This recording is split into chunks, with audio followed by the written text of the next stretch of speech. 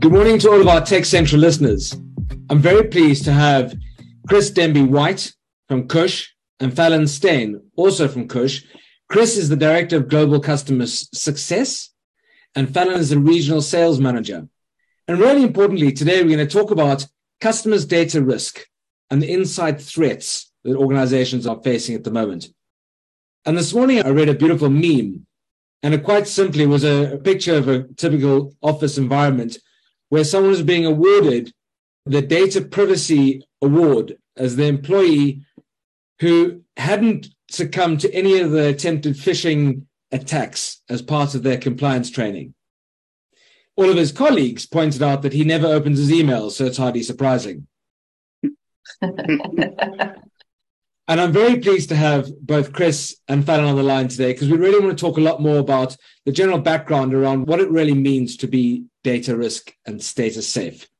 So, Chris, can I ask you to kick us off and just chat a bit more about Cush's efforts in stemming the tide of attacks that organizations are facing at the moment? Absolutely. And I think one of the core things that we try to achieve at Cush is we try to do security with the users as opposed to them, where, I've worked in the financial services sector previously, and it's important that there are rules and it's important that there are controls in a company. And if it's a regulated company, that's ever so important. However, to impose these on users with little context, training or guidance as to the right way to do things, then there's the possibility for an aggravated relationship between business users and security. And this is where Cush comes in by giving robust controls, but also giving that path of communication and education to users so they know how to do the right thing. And that's at the crux of what we're trying to do, is to protect the data by increasing a sense of ownership, so to speak. Okay. Thanks, Chris. And I think one of the listeners of many different organizations and many different size organizations are wondering at the moment is their requirements. There are vastly different perspectives and different consequences as a result of employees using data they're entitled to use in different ways. And I think a lot of what Cush does is identify that risk early. Could you talk to us a bit about that, please, Fallon? So when it comes to data, it goes back to what is data. And data can take many shapes and forms for every different organization. What the employees also find is that they don't understand the data that they are handling. So what Cush does is it helps guide the employees to understand what it is that they have access to, right? And what it is that they're doing with that information and where they're moving the information. And it has a knock-on effect to help the employees understand exactly what it is that they're doing, how it impacts the organization and their role that they actually play in protecting the company's data. And my guess is that the typical static rules and the compliance that I was referring to earlier in my description of that meme are often not enough. They don't actually fulfill the organization's obligations or the business requirements anytime after they've been published. And Chris, I know in preparation for this conversation, we spoke a bit about the current threats in the marketplace. How quickly are those evolving, and what are the sort of actions that Cush put in place to mitigate against some of those evolutions? You're absolutely right. The threat landscape is evolving massively. With things like the global pandemic happening, that had a knock-on effect.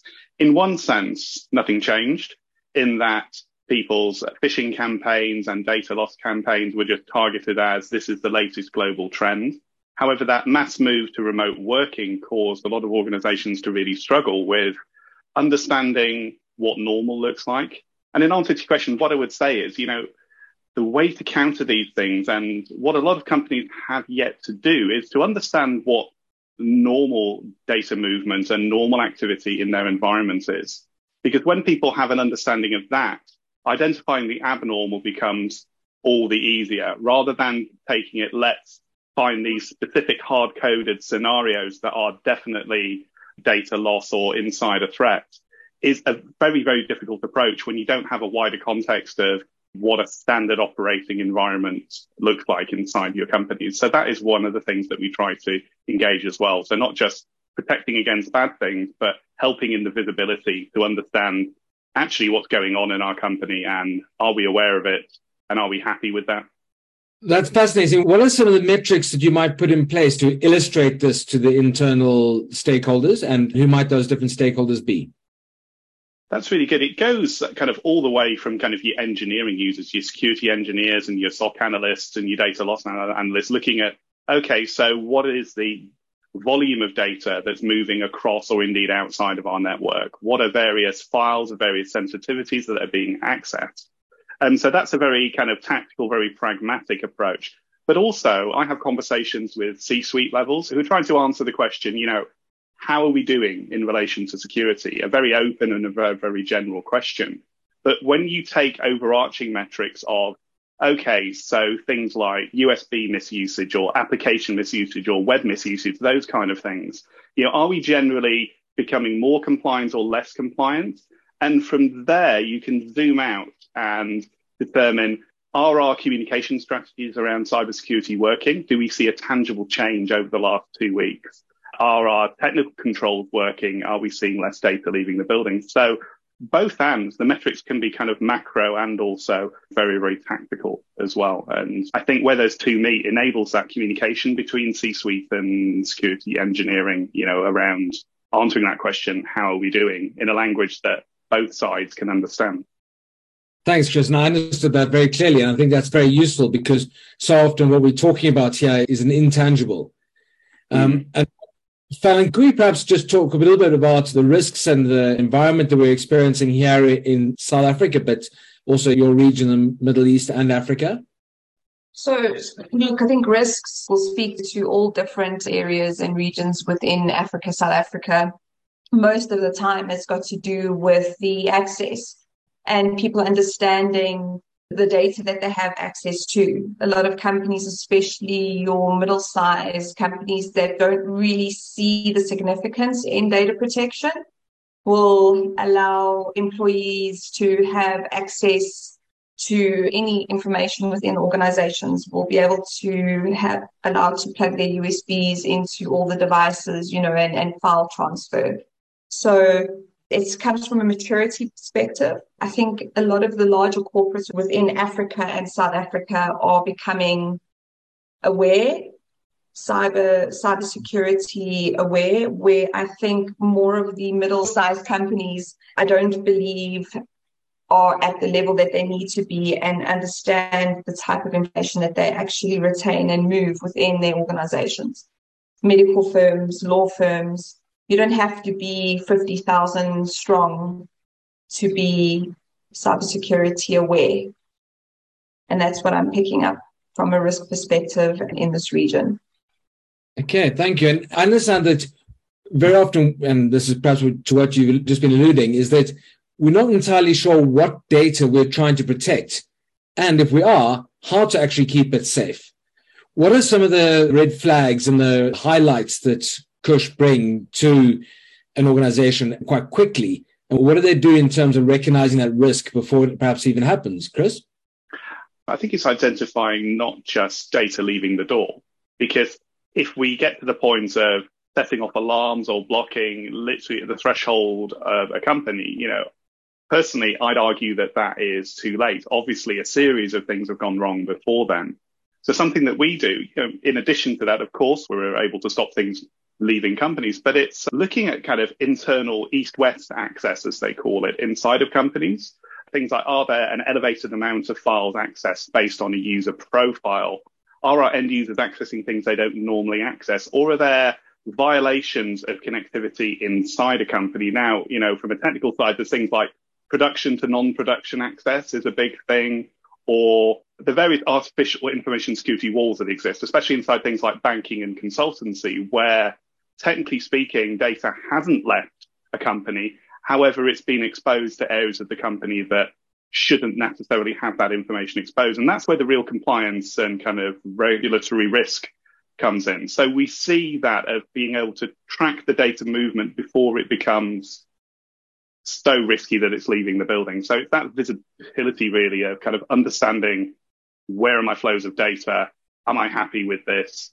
And am I able to put some controls in place to stop the really bad thing happening while it's still in its embryonic state almost?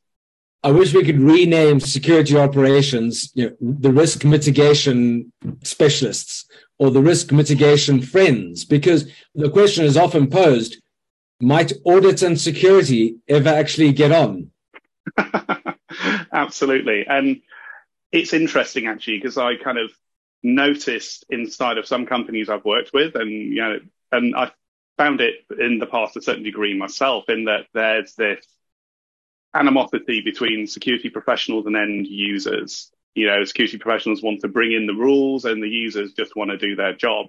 And then at the same time, there's this almost mirrored relationship between governance, audit, and compliance with the security professionals. Except in this scenario, the security professionals are the users, and there's the lack of trust and potential not working well together in that side of things. And you're absolutely right. A really healthy relationship is a constant communication with audit and compliance, being able to show not just that we're doing the right thing, but being able to evidence that on a continual basis. Again, something that kind of we hold quite dearly here at Cush. So as opposed to asking questions like how long and what happens if, we should actually be looking at, please advise what I need to be aware of before I become the internal enemy. Because our users are not our enemy, are they, Fallon? No, they're not. Super. And I'd love to hear maybe some practical stories in a minute about, some of the successes that you've had. I just wanted to ask, when we're looking at data and the way in which data typically is being transferred through organizations that are perhaps now working in a more hybrid model, what are some of the obvious considerations that we've perhaps allowed to go to the home environment and that are no longer as contained as they used to be in a boxed office environment? I think kind of a really obvious one is that there's been a large-scale migration to cloud, as you've alluded to, and this has really facilitated home working because people are on the various cloud providers that provide storage and applications, but these same cloud providers also provide a personal service. So with some of our customers, there's been a lot of concern in relation to, okay, so we want our users to save their corporate documents to our corporate cloud storage, but how can we determine whether or not they're just storing it to their personal cloud storage? Because essentially these are the same computers up in the internet that are provided by people. So that's kind of a definite concern, being able to distinguish and lock those kind of things down. And I think in addition to that, the perennial not necessarily understanding that the corporate systems can do all the things the user needs them to do. A really simple example of this is, and I see this a lot, is a user has a big spreadsheet of sensitive data and they need this in a PDF format for whatever reason. And rather than go in Microsoft Excel or another spreadsheet program, file, save as PDF, which you can do and you've been able to do for years now, nobody really realizes this in the user base. But what we find users tending to do is they go to Google and they say, how do I convert my Excel to a PDF? And they get, Jim or John's honest PDF converter.com. And they simply, all you have to do is copy and paste your sensitive file to this amazingly free web service. We'll convert your Excel file to a PDF and we promise, we'll destroy the data after we're done. And we promise that our security is as it should be for your corporate. Oh. Again, no reassurance whatsoever. And it's the old adage that, the cloud is just some of the person's computer. So I think I've seen an increase in those. And that's a really easy win in being able to, protect the user from themselves and also educate them that there's something simple that's actually less friction that already exists inside of their software stack that they might not be aware of. And that can, I've seen cause a lot of problems. And by addressing it on the counterpoint, a lot of benefits for an organization and closing that quite large gaping hole. Thanks, Chris. That definitely makes a very practical and a clear example of how we who run organizations and are looking after the security are possibly also those falling foul of the misdemeanor of sharing data in the wrong ways. Just because we've been doing it incorrectly for so many years does mean we need to change. We need to be more aware of our actions. And I think what you're saying is that Cush spends a lot of time identifying those actions of the user and highlighting them to organizations and the said user hopefully not in an embarrassing way, tap, tap on the back of the shoulder, but in an encouraging way so that one learns from that potential risk and mitigates against it going forward, and hopefully educates the user and those around him or her so that is never necessarily a threat again. Absolutely. It's not about saying you're blocked, we're going to fire you, you're bad. It's about users generally, most of the time, they have work to do and they want to get their work done. And when they hit a block in kind of an old school security tool, it's like, okay, great, I've been blocked, but I still need to do this thing for my job. So we're more about, hey, look, we've protected you from yourself. This is definitely not ideal, but let us show you the right way to do this. So you can still go on and achieve that business outcome that you actually did the action for in the first place, but in a safe way, with the ability as well for, on a corporate level, to be able to track these user engagements to understand which areas do my staff need extra support in, or which are the actual risks as opposed to the theoretical ones that are never presenting themselves as any actual threats. Thanks, Chris. And Fallon, that very much speaks to that human-centric approach that we were talking about last week. Yes, it does. As the regional sales manager here in Africa, I really wanted to understand a bit more about, firstly, your partnerships, but also that customer-centric approach that Chris has just been talking about. Could you tell us a bit more about that, please? So first of all, our partnership with Solid Aid as our sole distributor is what's our main engine that's driving our brand into the South African market. And with their support and reputation already in this region, I believe it's going to help take Kush into basically into this region and really aggressively approach the market. And from a customer-focused perspective, it really is about not just selling the technology. We're also here to help the employees understand the role that they play in. We keep talking about data and we keep talking about, protecting of that data. And actually that data it's our information. It's personal information, it's company IP, and we all have a role to play. And I believe that's where Kush will come in and slowly start educating and showing this market how easy it is from a data classification, data protection perspective. Thank you very much. I really like that answer because I'm always looking for the human-centric element to technology, as opposed to the bits and the numbers and the data behind that which makes it work, because everything revolves around and comes from people. People are what drive up. And what I love about something I understand about Kush is that you're innovative, you're agile, and you like to disrupt. And I think that those are human behaviors which we need in order to bring some of the personability back into the tech space, and also not talk about risk like it's a great white shark just below the surface, because it isn't. It's something we can all apprehend and anticipate with the support of the likes of Kush. So thank you. Pleasure. Chris, just in any closing comments to our listeners, I think that what you've really done is you've challenged us to consider doing our data security better. There's an element of data security in place. We need to do it better. Would you mind closing us out here? Yes, absolutely. I think the data security market is still where the perimeter security market was a number of years ago. And that's, with an ideology thinking of it as a castle. We've got big walls and we need to fortify these walls and they need to be super high and then everything's going to be okay.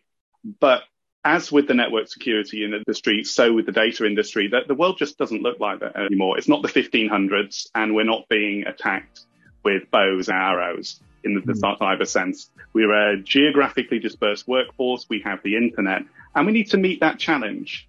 And we need to meet that challenge with our users, as opposed to trying to drag users along and not have them on board. And I think, in closing, I would say, for companies to truly embrace modern cybersecurity, be that data loss prevention, insider threat, or whatever, I think they should not forget the importance of bringing the user along with that journey and also understanding how their companies work, because every company is different. So essentially understand what normal is in order to identify the evil that needs to be mitigated and stopped.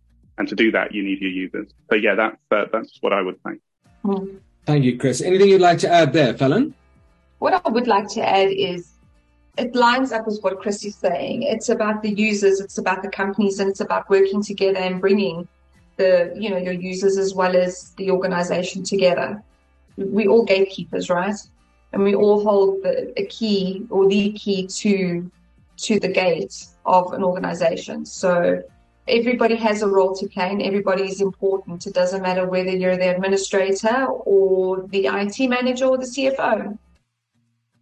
You all have access to something somewhere within the organization. Thank you, Fallon. I think that's a very apt comment to end on, because I feel rest assured that Kush has my back. I feel rest assured that the data that we've been talking about and the risks that we perhaps are going to be exposed to more and more and more as organizations are in safe hands. And thank you very much for reassuring our listeners about the fact that there's mitigation in place and that we all can be protected without repercussion. So from me, James Erasmus at Tech Central, thank you very much, Chris, and thank you very much, Fallon. Kush, you guys are welcome anytime, and we look forward to our next conversation. Thank you, James. Thank you so much. Thank you.